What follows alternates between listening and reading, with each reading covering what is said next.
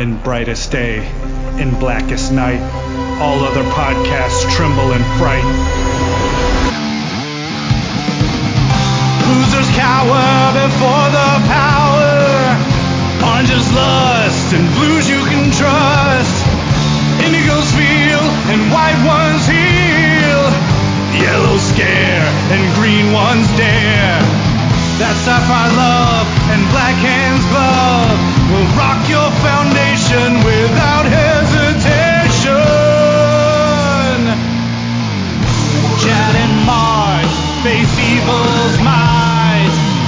Respect their power, for they'll make you see the light.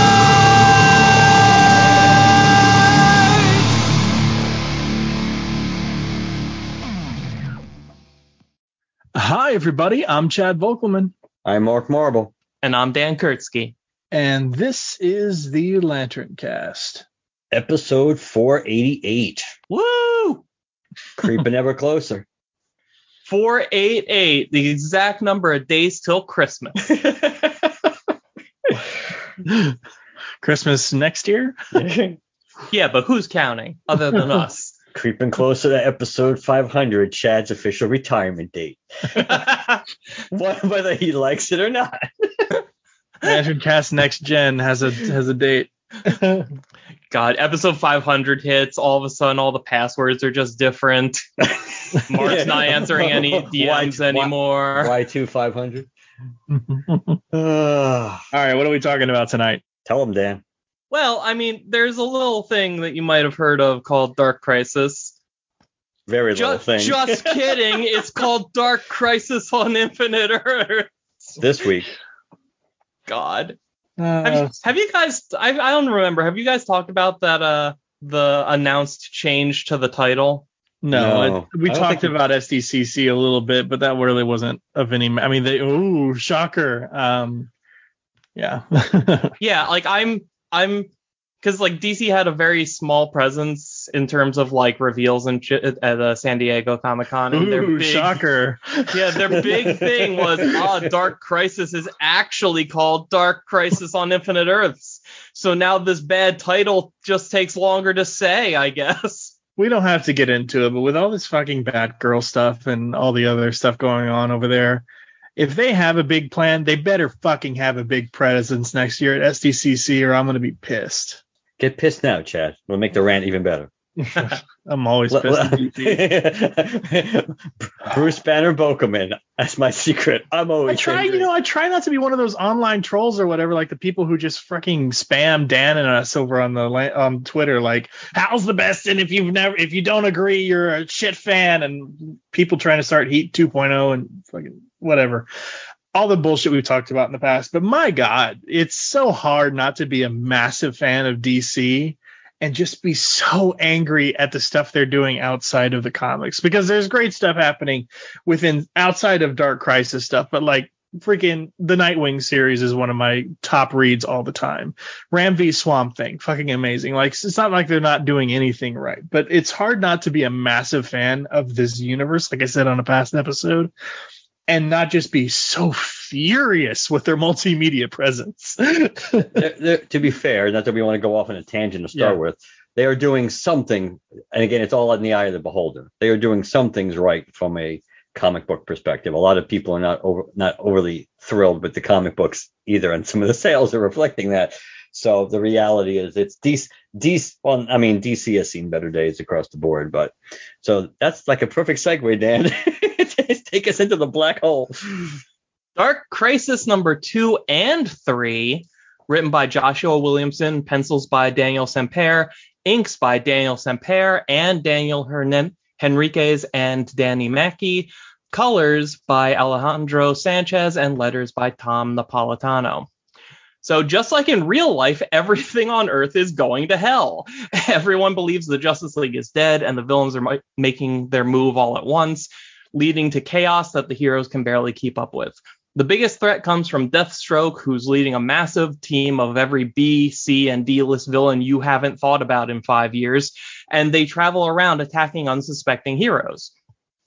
They launch an assault on Titan's Tower, which is currently being used as a school to train the next generation of teen heroes, and easily neutralize the classic team of, Nightwing, Starfire, Raven, Donna Troy, Cyborg, Beast Boy, like your heavy hitter Teen Titan alums.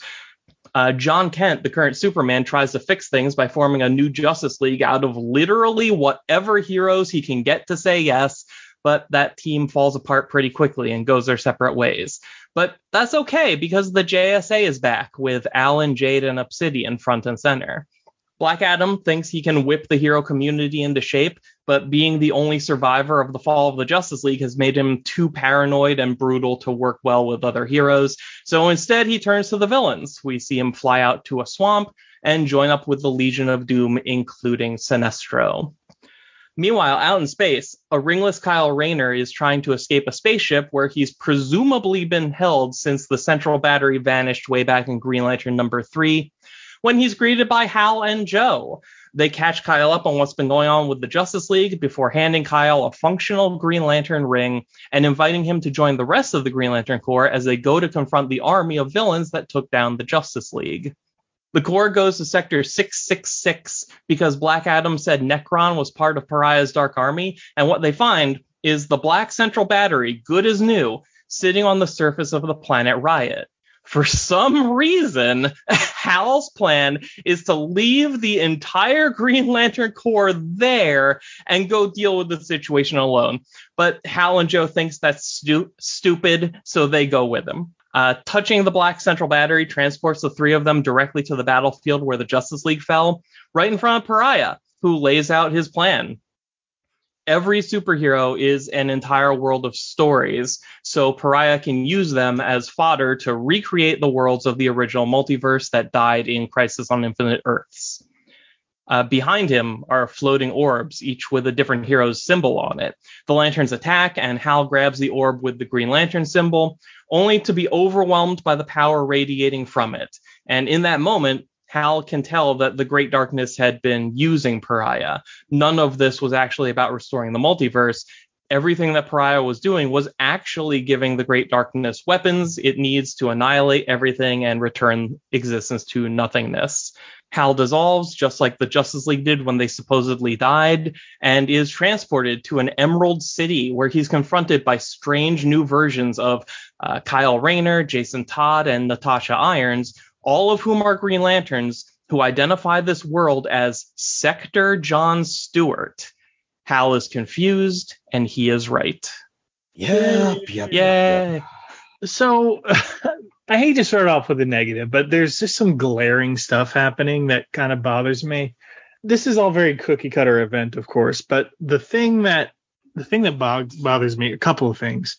Wasn't Black Adam in one of those issues, whether it was Dark Crisis 1 or 0 or whatever?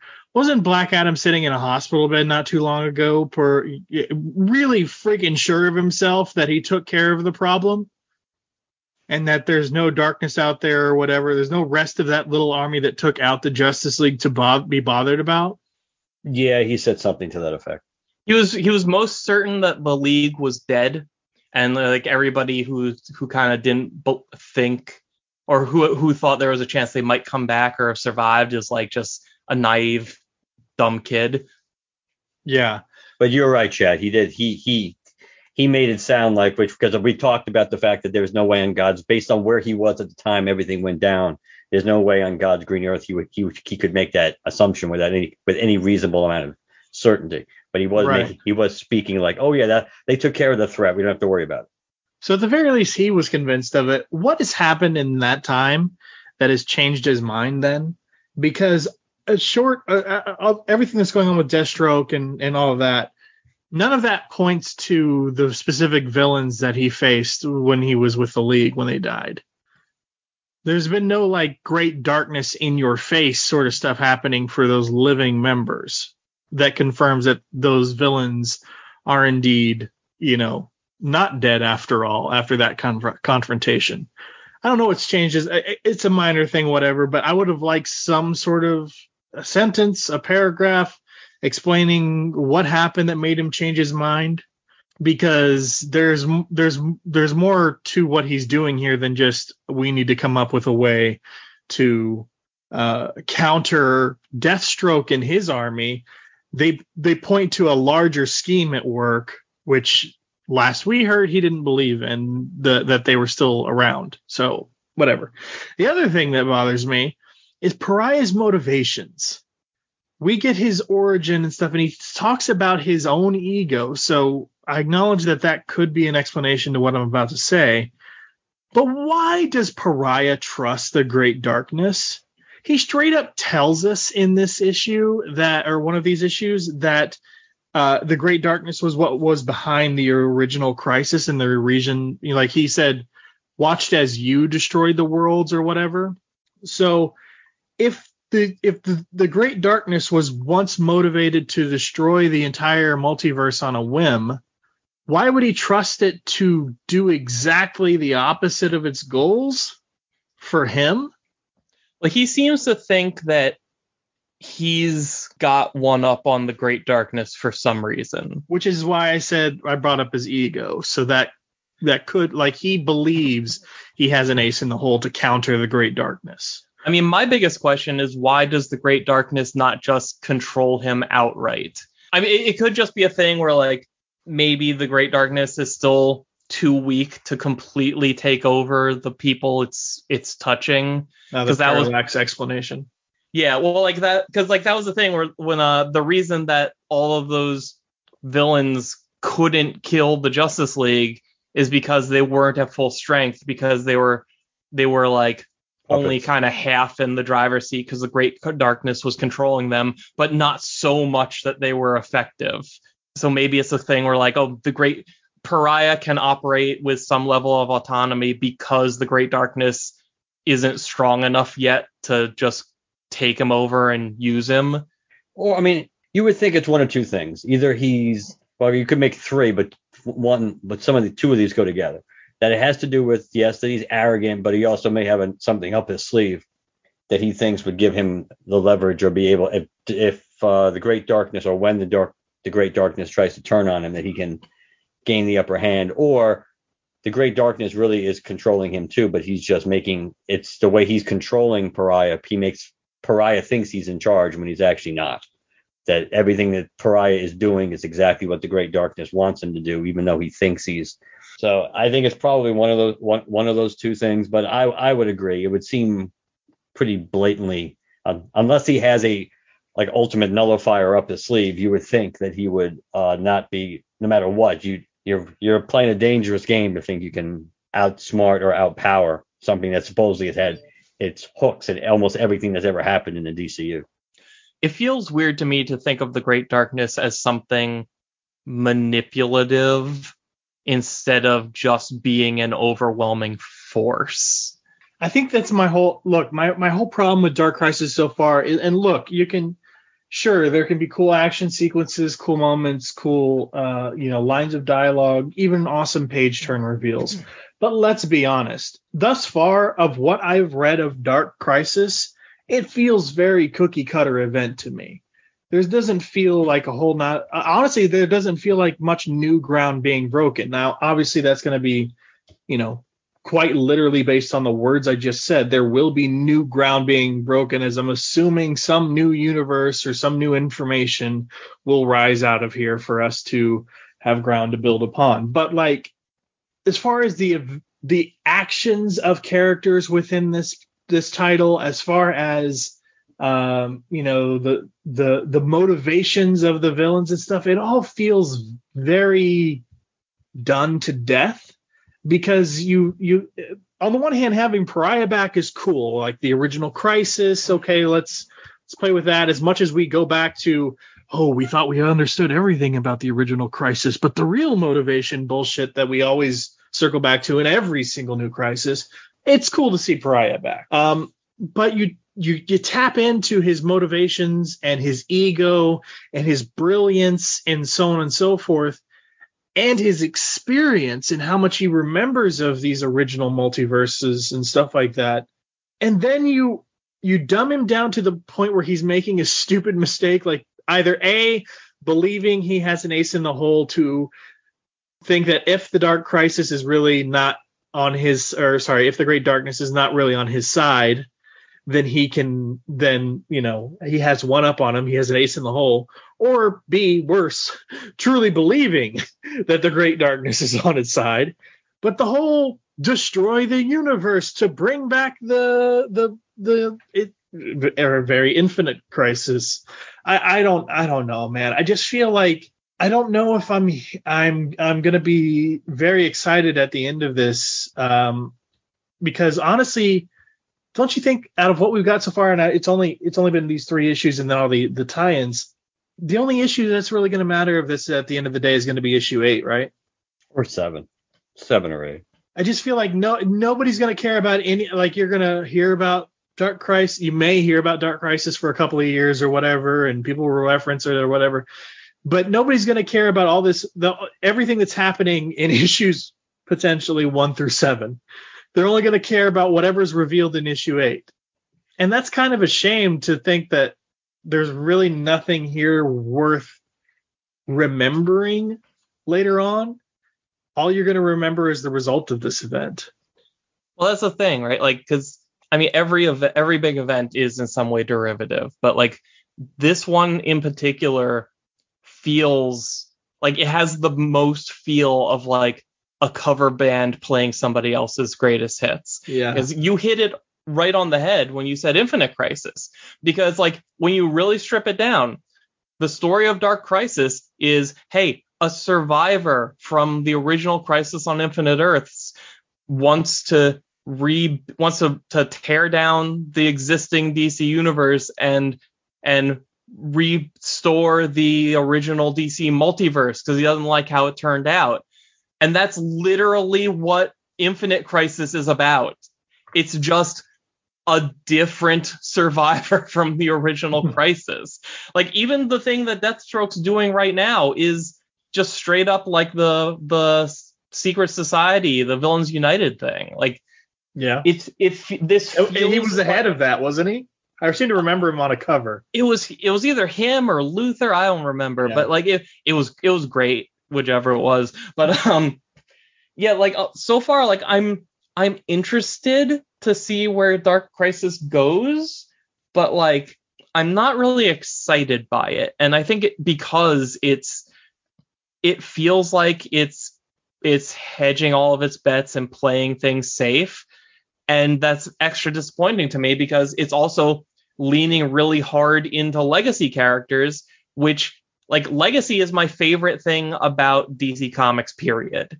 And like I want to read an issue of this book and like go hell yeah because of it, and they haven't done it. I mean, Mark definitely was like screaming like in sheer joy, fist pumping when he turned the page here and saw Cyborg Superman land like in his Iron Man pose, right, Mark? Until they did what they did with him in the issue. What a waste. He could beat the shit out of John Kent Superman. And then having Cyborg, first of all, you can make a case it's a little uncharacteristic on the surface of why Cyborg just trying to crunch his head like that. But the reality is we all know that's not going to do anything to Hank. But that was a friggin' waste. That was a waste. Infinite Crisis was so much better. Oh yeah. And it's going to end up being so much. I mean, Chad, I think we've talked about this. That to me, of all the things they've done, certainly in like the last 20, 30 years, Infinite Crisis has been the best one. It's the best attempted follow-up to Crisis on Infinite Earths. And renaming this 8,000 ways or times it wants to, it's not going to make this feel any more natural or more of a natural, the natural successor to Crisis on Infinite Earths. And I think part of the reason, so you're pumped because it's dealing with like the remainder of the superheroes, which are like the next gen. And I think that's going to be also part of the reason why it's not going to work for a lot of people, because most of the heavy hitters are off the board. I mean, yes, we know they'll be back on the board at some point, but I don't know. I'm not. I think it's relatively easy to follow at this point. So that's always a plus as opposed to some garbage, like Final Crisis. That it's always nice being able to understand exactly what's going on and get. And so I'm okay with it. I don't find it earth-shatteringly interesting at this point. I'm intrigued. And at least the Hal stuff in this issue, I thought it was going to go much more horribly than it did. I thought the entire Green Lantern Corps led by Hal was just going to get their asses handed to them, just to show you once again that, oh, Hal Jordan doesn't know what he's doing, and this is why we're pushing Hal Jordan to the back burner. Don't worry, though. He definitely doesn't know what he's doing. Well, Yeah. I'm going to show up with the entire Green Lantern Corps. Now all of you wait here. I'm going to go do it. Nobody come with me. But he was trying to be irresponsible, but on his own, but not potentially leading everybody down the rabbit. Like when I saw the cover for issue 3, and I'm like, oh my God, Hal is going to fight Pariah and his army by himself. That is so stupid. It's also the most Hal Jordan thing he could possibly do. And when I turned the page and saw, oh, he's bringing the whole Corps with him, I was like, both relieved and kind of disappointed, because I wanted to see him do the dumb thing. But then he shows up with the Corps and does the dumb thing anyway, and I'm conflicted. There's no way for me to be happy. Yeah, especially with the freaking epicness of that was Blackest Night. Like, you bring the Corps, and it's not even the full Corps, because your roster's super diminished here, right? So, well, maybe, who the hell knows? Because at least 2 of those people are dead. 2 more are in the fucking dark sector without rings, and 2 others are Simon and Jessica. So who the hell knows how many Green Lanterns they have as far as Dark Crisis is concerned? But they're not respecting continuity. We know they're not respecting Green Lantern continuity at all in any of this. So, but either way, no, regardless of if it was all 7,200 lanterns, like, Blackest Night took all of the cores to deal with that problem. That is true. Plus, so like, why would you go to Riot with the entire Corps, see the Black Lantern power battery resurrected on the surface and powered on, and think, you know what? I'm going to go in. And it's just going to be me. You are essentially just going in on the off chance that you somehow get out of there. And also, I don't know if I entirely agree with the idea of, like, I understand Kyle wanting to go with them. I understand Joe wanting to go with them. I don't understand Guy hanging back. Guy would be like, fuck you, Jordan. Like, I don't know what you're thinking, dude, but like, he's not going to go out of any loyalty to Hal or anything. He's just going to go, are you a moron?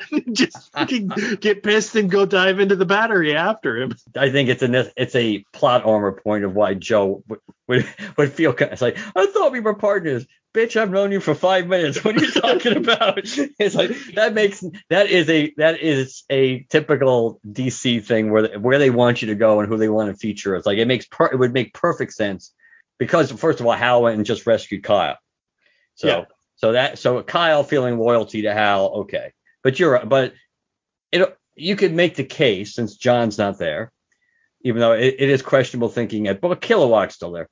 Yeah. That you'd want to leave somebody you'd have a little bit of faith in behind, instead of taking like the entire leadership team into doing what you're doing in case something goes wrong.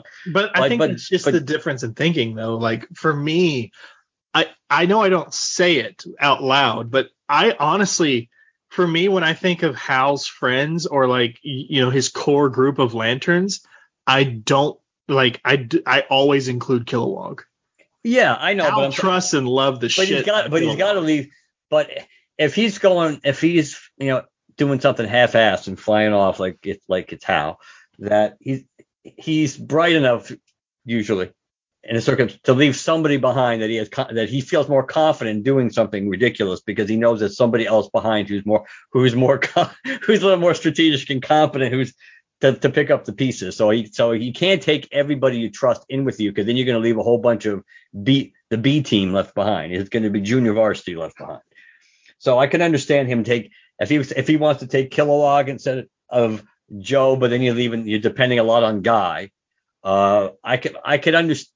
But I also, again, it is a Hal-like thing to do, to go in by himself, just because in case things didn't work out well, that at least he's only taken himself down, and he's not. And that's for better or for worse. That's why he gives that ultimatum about destroying the battery. If basically, if I'm not out, by just.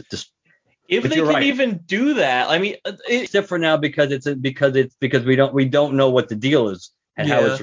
But you're right. On the surface, it shouldn't work. Correct. It gets even worse when you think about the fact that 2 other cores share their homeworld. Right. Now. That's another continuity. If you had Badge or whatever and Iolande there, then you can make the case that maybe you could do more damage that way. But again, obviously, Williamson doesn't really give a shit about continuity. So. Well, I wonder, because there's the whole thing, a big sticking point for me ever since they decided that they were going to kill the Justice League, quote unquote, and everything would be different.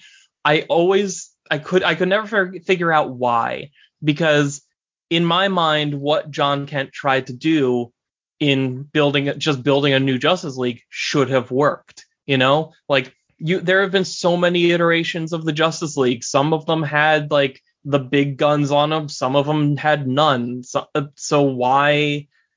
What is so special about those exact heroes that were taken off the board? And what they seem to be doing is approaching it from an angle of these were, and I don't know if this actually makes sense, but these were the leaders of this community basically, and without them there, it leaves a vacuum that no one is qualified to occupy, and the whole hero community is rudderless and just acting randomly on their own, which is why they're failing to keep up with the villains. And I don't think that makes sense, because you want to make it that kind of claim for oh, Superman or Wonder Woman or Batman or whatever, okay, sure, but that though, so many of the heroes who are gone are I don't think the superhero community should be suffering that much because Green Arrow and Hawkgirl aren't around, but everybody's just kind of, they can't get it together and are making bad decisions. Why, when you've got all of this crap going on Earth, why is Hal going off into space instead of staying to help and whip people into shape? Or why, if you're going to send Flashes to go search for Barry, why are you sending all of them? Do you think Titan's Tower would have a scratch on it if at least Wally was there with them?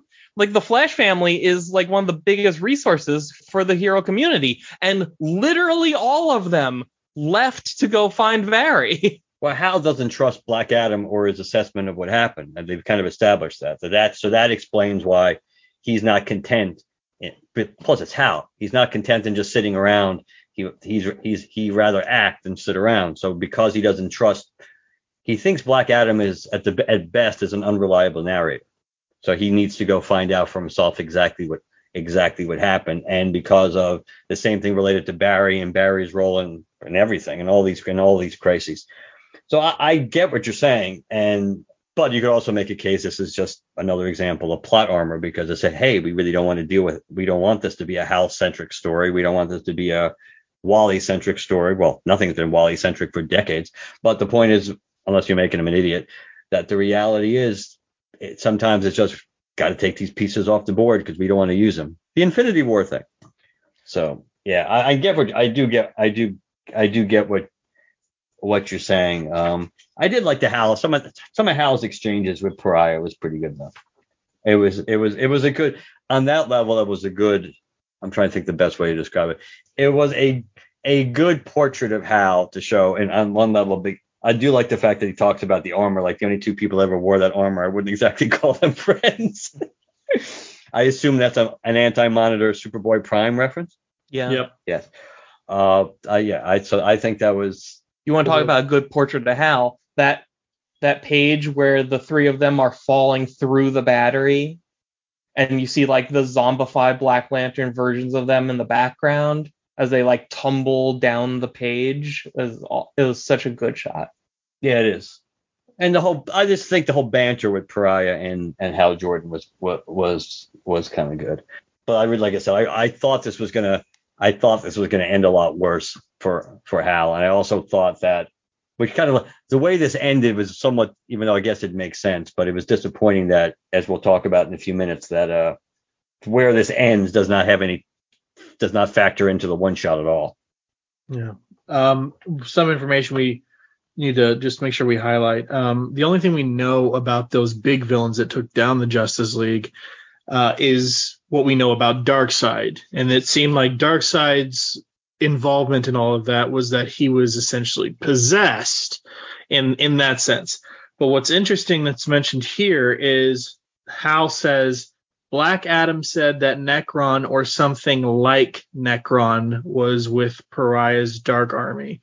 And the letterer made the choice, or the editor told the letterer to make the choice, to both bold and italicize the word like for Necron.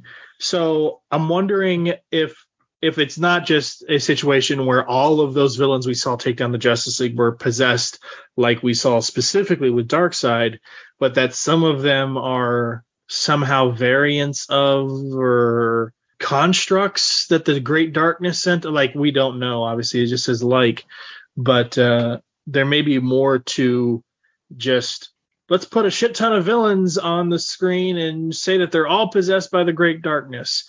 That may not even be the actual Necron. Maybe. There's also a line in there where I think it was Hal said, like, the Guardians always suspected Necron was connected to something bigger. Yep. At which I'm like, I guess I don't know. we'll take your word for it, because A, yes, we've never seen the Guardians say that, and B, they always keep Hal so closely in the loop. They were having coffee one day and they said. I do want to discuss the fact that what's the precise verbiage Pariah uses when he says that the Justice League. Oh, here we go. He said the heroes of Earth Zero are special. Each of you is a world unto yourself. I can use that to rebuild the multiverse. And then you see, like, planets displayed behind him, and each one has a symbol, which points to the whole concept that we were talking about before. Like, the Justice League isn't likely dead. They're probably each on one of those worlds like Barry is. But do we think there's more to it than that? Like, are we going to go? Is DC trying to go a little bit Morrison in a way? Is Joshua Williamson trying to go a little Morrison in a way and say that the stories that make up the universe, the original universe, are in some way always going to be tied to one of these specific characters? Do you think there's more to it than just the story they're telling, but they're trying to go a little deeper with it, and like in the way Morrison or somebody would? Well, this entire event is like constantly flirting with the concept of being metatextual, but not really doing anything with it yet. And I feel like everything we've read in the first 3 issues is just kind of like the setup still, because like we keep having it dangled in front of us, like, yes, Pariah is doing this stuff. Now we just have to cause a crisis on Earth. And I don't know. I mean, I guess we haven't gotten up to the crisis part of Crisis yet, but I genuinely do like the concept that you referenced there, that every one of these characters has, like, Superman has so many stories told about him that you could make an entire comic book universe just out of Superman stories. And like when I read that, Beppo, we got Supergirl, we got Crypto, like, you technically built a universe off the back of Superman. You've built a universe off the back of Batman. And like every character in the DCU is in some way connected to one of these specific characters. Yeah, and I think Pariah is trying to segment it that way. Like Superman, Clark Kent, all by himself, has so much story that he is a world unto himself. And therefore, I have this orb over here with an S shield on it, and that's Earth Superman 1 or whatever they call it. And the same with Batman, and the same with Wonder Woman. And like eventually, like if he grabbed Dick Grayson, we would have Earth Nightwing or Earth Robin 1 or whatever. Because like the longevity of the heroes of the DC universe means that they can, like, they're so expansive and vast histories and all that like I mean I think what this is going for is saying, like, look at all of the history that these characters have. We're acknowledging the storied history of all of our heroes and making that into a plot point, into something that the villain is trying to weaponize, at the same time that we're putting their legacies at jeopardy. Right, but I think that, like, I think they're going a step beyond that. I think that's Pariah's motivation. It's one thing to say, I'm going to bring the original universe back, but what he's saying here, without saying, it's only a couple of lines, so I'm hella reading into this and I account for that. But, like, in my mind, what he's saying is the power I need to bring back these universes, these universes, is not enough to bring them back. In order to do that, I have to fill them with stories. Like, there's a fourth wall break, essentially, I'm seeing. Yeah. And I wouldn't necessarily blame Pariah for that, because if he's aware of the multiverse, then he might be one of the characters that's kind of aware that they're not necessarily in a comic book, but of the metatextual Grant Morrison-y multiversity side of things, where the thing is powered by story. I mean, I agree. I would like that. Say what you will about Morrison these days, but if they were writing this, then there would be a character that directly says that to our faces, and it would be refreshing and it would be nice, and I would hug that character. I just feel like Williamson is trying to play coy with this too much. Like, we're 3 issues in, we should, I don't know. This is a weird miniseries because it's acting like the Justice League is gone when we knew from the start that wouldn't be true.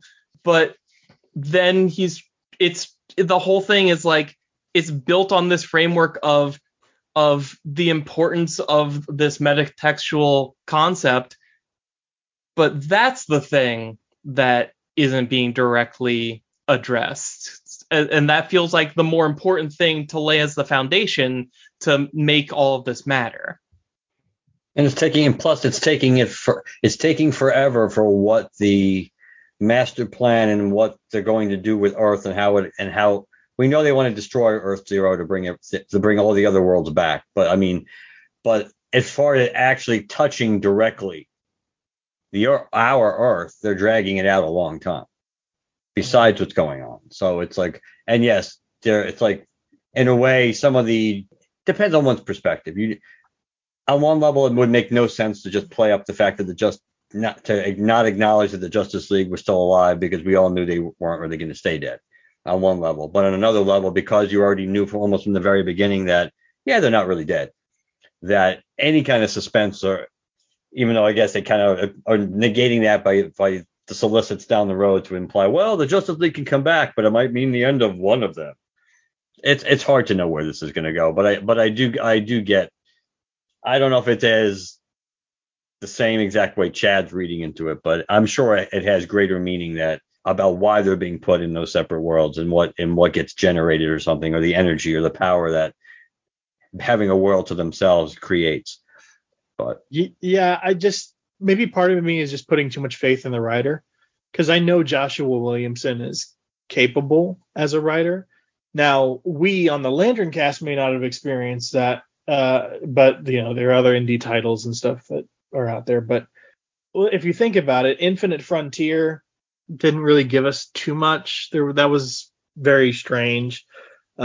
Justice League Incarnate was a fun series, but in terms of giving us a lot of information or whatever, based on the evidence that we have reviewed on the LanternCast thus far by Joshua Williamson, what we're reading now is not a surprise. What I know of Joshua Williamson's capabilities beyond what we've reviewed on the LanternCast is it reads weird to see so much cookie cutter in these 3 issues thus far for Big Event, and like we point out the drastic similarities between it and Infinite Crisis. Knowing what Joshua Williamson's capabilities makes me think he's better than this, and if he is, he's doing this on purpose. Part of me wonders how much of it is because it's a big event too, because like this above most of the other things being published has to be the most like mass market palatable. Like I think like all the Green Lantern inconsistencies I think are going to get chalked up to the fact that, God, I don't even remember where this was said anymore, but supposedly this storyline takes place slightly in the future, which is why they can, still be publishing all of their Superman and Batman comics while Superman and Batman are supposed to be dead.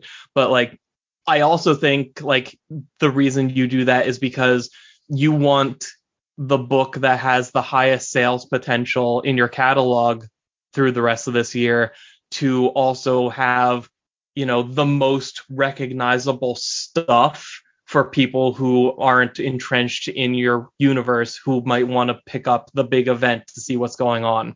And I think like I had an example in my head, but it's gone now. But like it's a difference between like something like that's more like thoughtful and nuanced versus a popcorn movie, which is where a lot of events tend to lean sometimes. Yeah. Well, speaking of the stories that are told and can be told on these other worlds. Oh, listen to that segue. Did you ride all the way here on that segue? You have to keep him on the payroll for something. So, Dark Crisis, Worlds Without a Justice League, Green Lantern, #1. There are 2 colons in this title, and I kind of wish they added On Infinite Earths to it just to make it longer. Anyway, written by Philip Kennedy Johnson with art by Fernando Blanco, colors by Jordi Belair, and letters by Troy Petrie? I'm sorry. In the world that Pariah built to hold John Stewart, the Guardians were wiped out by some vague cosmic threat that would have also destroyed the central battery, except John took the battery to Earth and hid it in the form of his younger sister. John then gave Green Lantern rings to various Earth heroes like Red Hood and Steel, and had them join Kyle Rayner and the rest of the Green Lantern Corps in defending Earth against anyone who comes looking for the battery. With Earth protected, John retired and settled into a peaceful life with his mother and little sister. His days as a soldier and Lantern are behind him, and now he can just be an architect with a loving family. Until a bunch of demonic Thanagarians show up pulling a gigantic space baby. Half of the Corps falls trying to hold them off, prompting John to join the fight and defeat the big bad single-handedly before going back home to his happy life. Demonic space baby. Yeah, there's a big space baby. Thank God I was muted because I was laughing my ass off. Good. I agreed to do the summary for this before I read it, and then I read it, and I'm like, I instantly regret this. God damn it, Mark. There's like, it's not even that there's nothing here. It's that most of it is like history and mythology of a world that I don't think we're ever going to see again. So I don't know how invested to be in it. Oh, I like it. I saw it as a straight up Elseworlds one shot. Okay. I should have expected it to be that, but the fact that Dark Crisis #3 ended with Hal getting dropped into this world and being confronted by characters who are in this issue, and the fact that the big space baby is pulled in by like decaying zombie Hawkmen. And I knew that, there's a Hawkgirl backup story to this. Like in my mind, like this was going to continue from Dark Crisis #3 and then continue into the Hawkgirl story, even though like I should have known better, but like it felt like there should have been something else going on here. Yeah, all of these Dark Crisis tie-ins, save maybe the ongoing ones like Young Justice, I'm just seeing as straight up Elseworlds one shots. And in some ways, if the cookie cutterness of Dark Crisis thus far continues, and like I said, it comes to pass that all we really care about at the end of the day is ever going to be the final issue, it may very well be that these one-shot tie-in issues are the most creative storytelling, that the tie-ins are better than the event itself. In some ways, that's what Final Crisis was for some people. It was for me. I don't remember all the details of Final Crisis because I only read it the one time, but I can tell you I read the shit out of Final Crisis Legion of Three Worlds. I loved Legion of Three Worlds. I loved I forget what it was called, but it was that 2-issue Superman 3D thing where he's in the Beatles' Yellow Submarine with Dr. Manhattan, and he fights like a monitor who's also a vampire, and it's great. Yeah, at the end of the day, look, I'm not saying the art and the actual story told in this were a 10 out of 10 for me. The story was, and I did feel a little bit of letdown that you described, where it's like, okay, but should I care? Because we're probably never coming back here ever again. So should I care to think and bank this story in my memories or no? All of that aside, I'm honestly just so giddy about the idea of Elseworlds one-shots and the potential that these tie-ins could have for interesting stories, that I'm just happy we got one of them.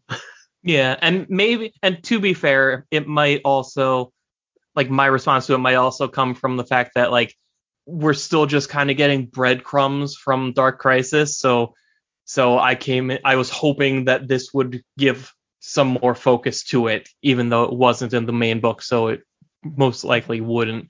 But hey man, this thing is coming out more quickly. It's whatever. It's coming out a whole lot quicker than you're learning anything about the Gold Lantern.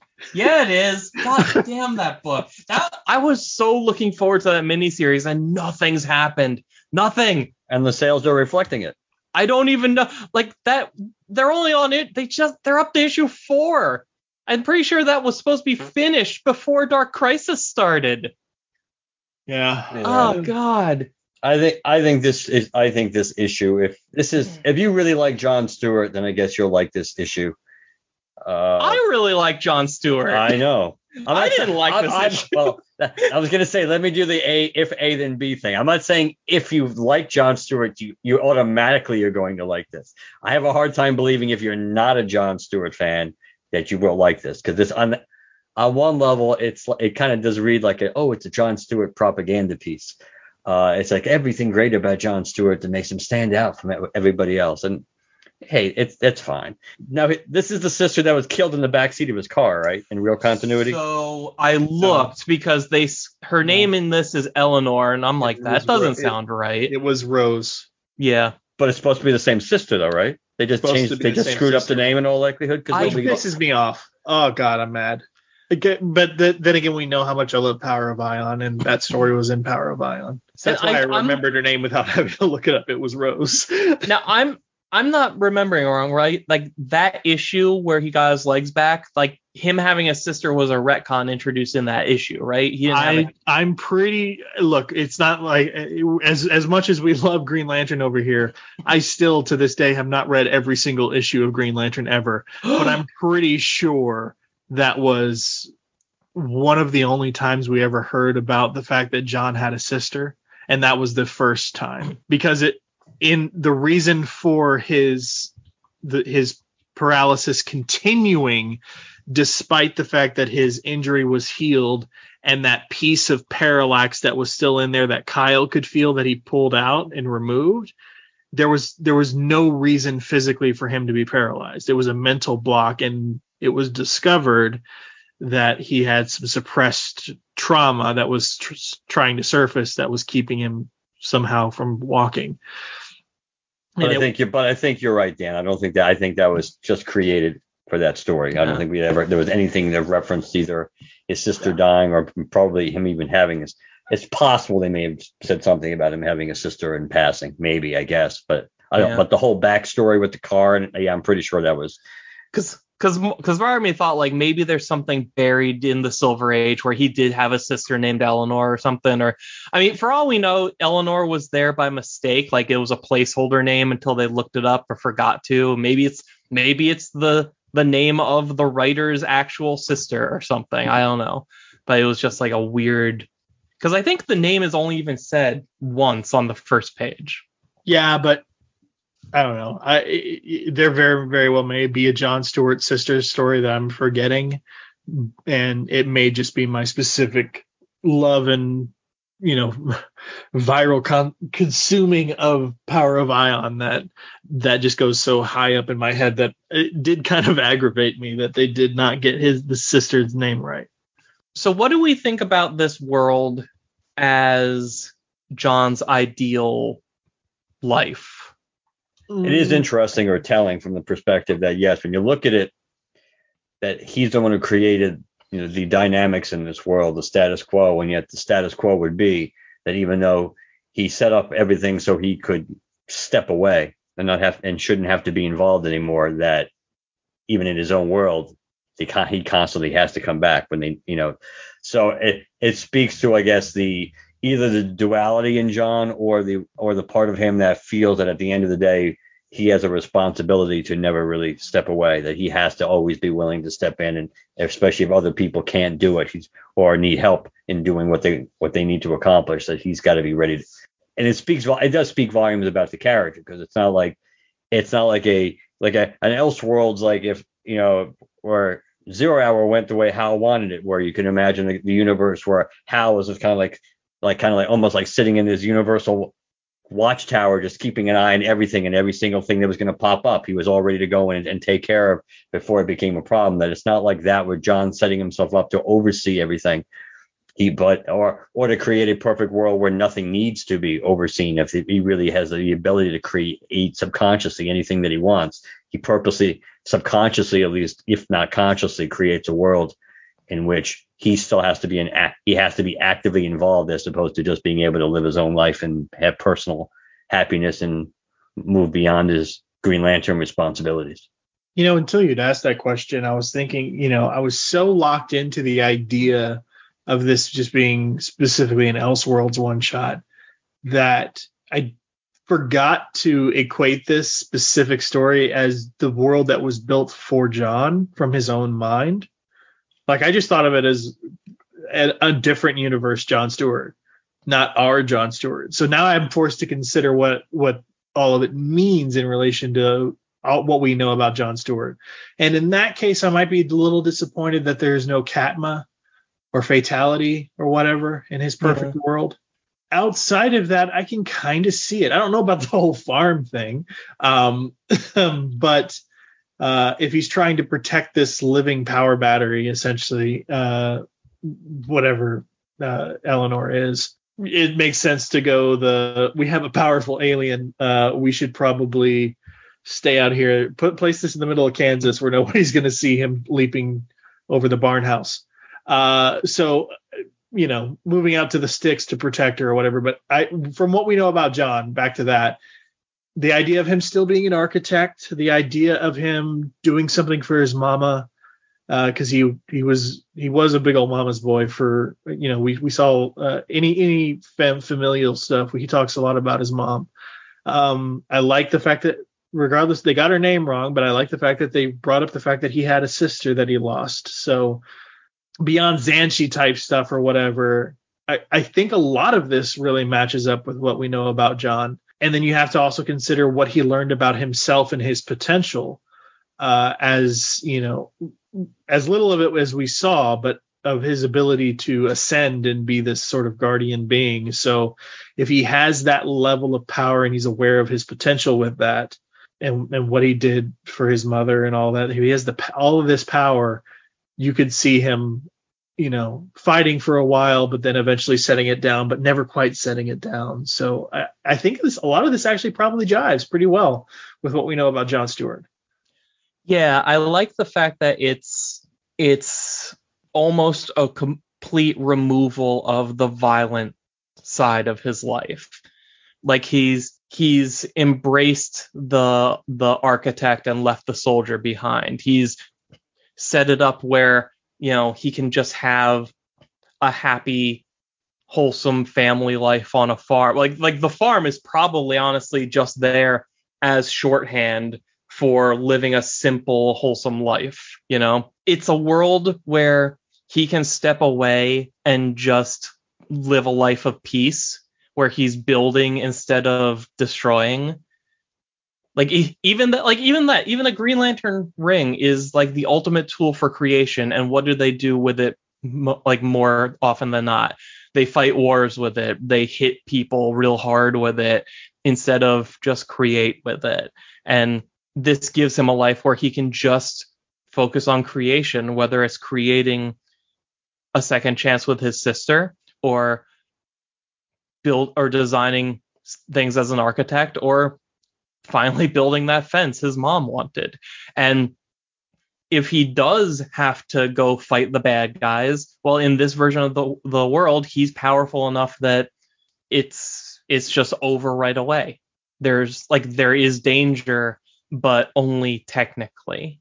I do wish that they made the villains, I forget what they named them in this, but like the generic blobby pitch black aliens and like the giant space baby pulled by Thanagarians. Like, I wish that they were something more specific, and I don't even know what I wish they were, but like if the peaceful life on Earth John has is exemplified by his supposedly his greatest desires, then the thing coming to take that away should be like something deeply personal to him. Like when I saw it was being pulled by some Hawkmen and Hawkwomen, like I thought, oh, are they going to play up the connection to Hawkgirl? Like, is that what we're doing here? But like the fact that there are Thanagarians pulling that thing around doesn't seem to mean anything, unless there's some like really obscure reference I'm not getting. But I mean, that baby did have an Omega symbol on its chest too. Like, I don't know if this is supposed to be like a dark side thing or what, but I think it was just there to lend credence to the idea that this world has been around for a long time. Yeah. They refer so blatantly to this new villain set, like you would be like, oh, the Sinestro Corps at it again, kind of a thing. So like, I honestly think there was no necessarily idea to even put meaning behind the big baddie. The idea behind the bad was give him something to fight, but also establish that this world's been around for a while. Yeah, and if the focus is a simpler life, then the simplest version of a superhero story is a generic bad guy shows up, but don't worry, the hero is powerful enough to beat him, no sweat. Yeah, it's interesting. I do like how it is a little creepy that the little girl she's the age she was when she died and never gets any older. Yeah, that's interesting. Yeah. I mean, I feel like if they pushed it a little further, then it could really be saying something about his character and how he sees himself. Yeah, I definitely see that. There's definitely missed potential to, especially if we're never coming back to this world, to have some fun with it and tell a really cool story, as opposed to just some farce that really just paints a nothing story that tells us a little bit about John himself as a person, but doesn't give us anything to really enjoy like you would like a dessert. Like there's nothing that snaps about this story. It does, as much as I enjoy the fact that we got a different story, a sort of, like I said, the Elseworlds one shot. Like, as much as I enjoy that we got something like that, I do see that there's some missed opportunity for substance in it. And I feel sorry for anybody who got excited because Kyle was in it. That's true. Or even worse, for Red Hood. If you're a Red Hood fan, it's even worse, right? Oh, don't worry. He's with Task Force Z right now. He's fine. All right. The Z, Anything else? The Yeah. Z stands for zombie.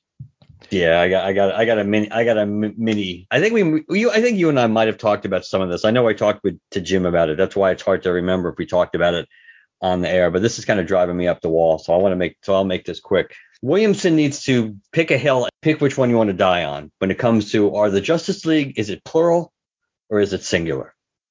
I'm getting sick and tired of one character saying the Justice League is dead, which I think technically would be correct. But oftentimes we get the Justice League are dead.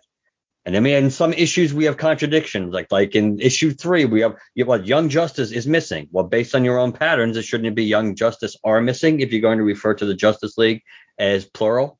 And then you have the intro page to this one Green Lantern one shot. What does it say? The Justice League is dead. It's like, make up your damn mind. It's like, because it's all over the map. As an English major, it drives me up the friggin' wall. And Slade in issue 2 says the Justice League is dead.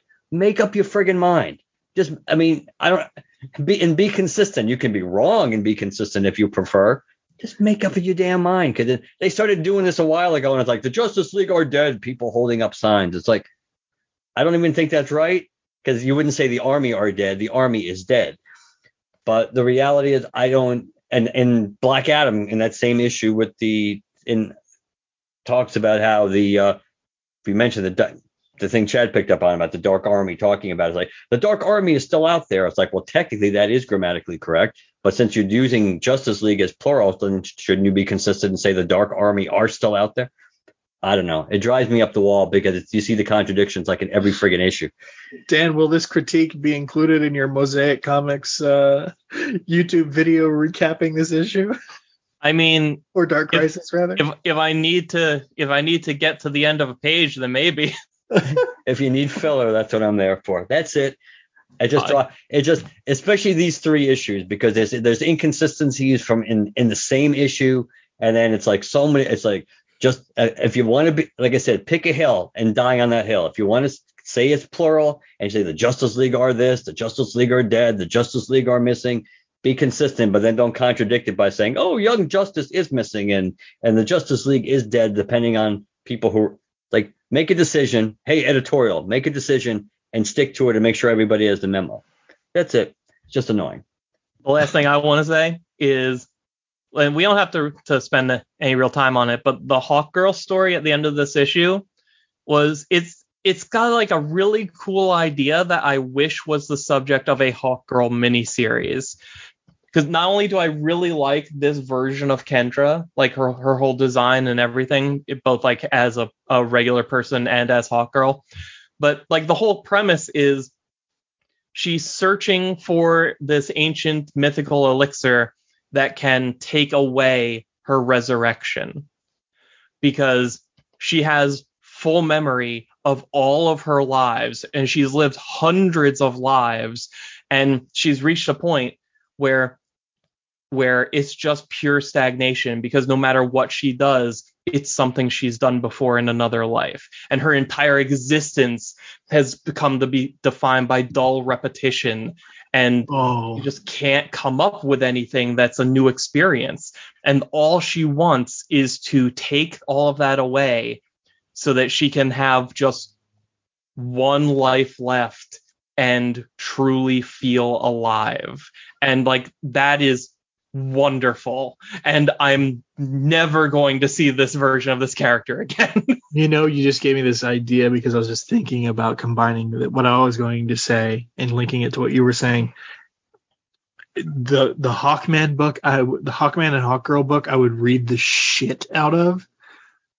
I want an adventure comic. I want it super Indiana Jones like lean hard into the archaeology stuff in it, much like this little story did, and use the fact that they have all of their lives' memories and they want to give that history back to the world. Even you could even take it where you said, like, unearth that history, give it to the world as a way of like getting rid of it and return to your one life. Like, I would read the shit out of a Hawkman and Hawkgirl adventure themed kind of comic where it was super hard into Indiana Jones and archaeology. Because wasn't Carter supposed to be? He was an archaeologist, wasn't he? Yeah, original. Well, quote unquote original. Like when we first saw the character of Hawkman, he was an archaeologist. Yeah. So yeah, I would. Oh man, I would love that.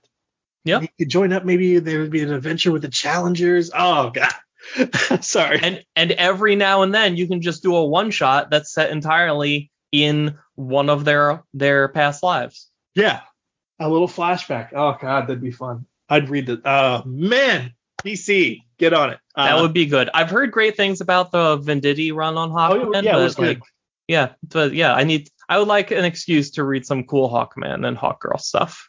Well, thanks for coming on to talk and catch up with Dark Crisis with us. If people want to hear you talk some more about Green Lantern and some of your other passions as well, where do they do so? Right here, because you're fired and I'm replacing you. No, that's not episode yet. 500, Dan. Come on. I know. Wait like a month. Okay. So over on my YouTube channel, Mosaic Comics, I'm about to close out my third straight month of weekly uploads by finally getting around to a handful of videos I've wanted to do since the very beginning. I'm currently working on a pair of videos about the Red Lanterns, the first of which is about the Charles Soule run, which I know Chad loves it, and it's also one of my favorite runs of any Lantern book ever. The second video is all about Supergirl, the Red Daughter of Krypton, in which I take a look at her entire New 52 series and examine the events that led to her becoming a Red Lantern, as well as how that experience changed her life going forward. But before that, the same week we're recording this, I'll be posting a short video about She-Hulk, focusing on a specific 4-issue run that made Jennifer Walters into one of my all-time favorite Marvel characters. This is a batch of videos I've been wanting to do for a long time, and if it sounds interesting, go on over to Mosaic Comics on YouTube so you can have fun geeking out about my favorite things with me. Still waiting for the invitation to do the, what was it, Homesick Pilots, or was it Something Is Killing the Children? I think it was both of them. We'll get there. That'll be right after you get fired from here. That'll help ease the pain a little bit. Dan, you're letting everything out there. All these secrets are coming out already. Oh listen, if DC is not going to give us big reveals, I have to. Well, if people want to reach out to us, Mark, how do they do so? LanternCast@gmail.com. The website is LanternCast.com. You can follow us on Twitter, like us on Facebook, #GLCast to track us down there. Apple Podcasts, Spotify, and Stitcher. Whichever platforms you listen to us on, please leave us a positive review. Last but not least, if you'd like to leave us a text or a voicemail, 708-LANTERN. 708-LANTERN. Let us know what you think. All right, guys. We'll talk to you later. Good night, everybody. Good night.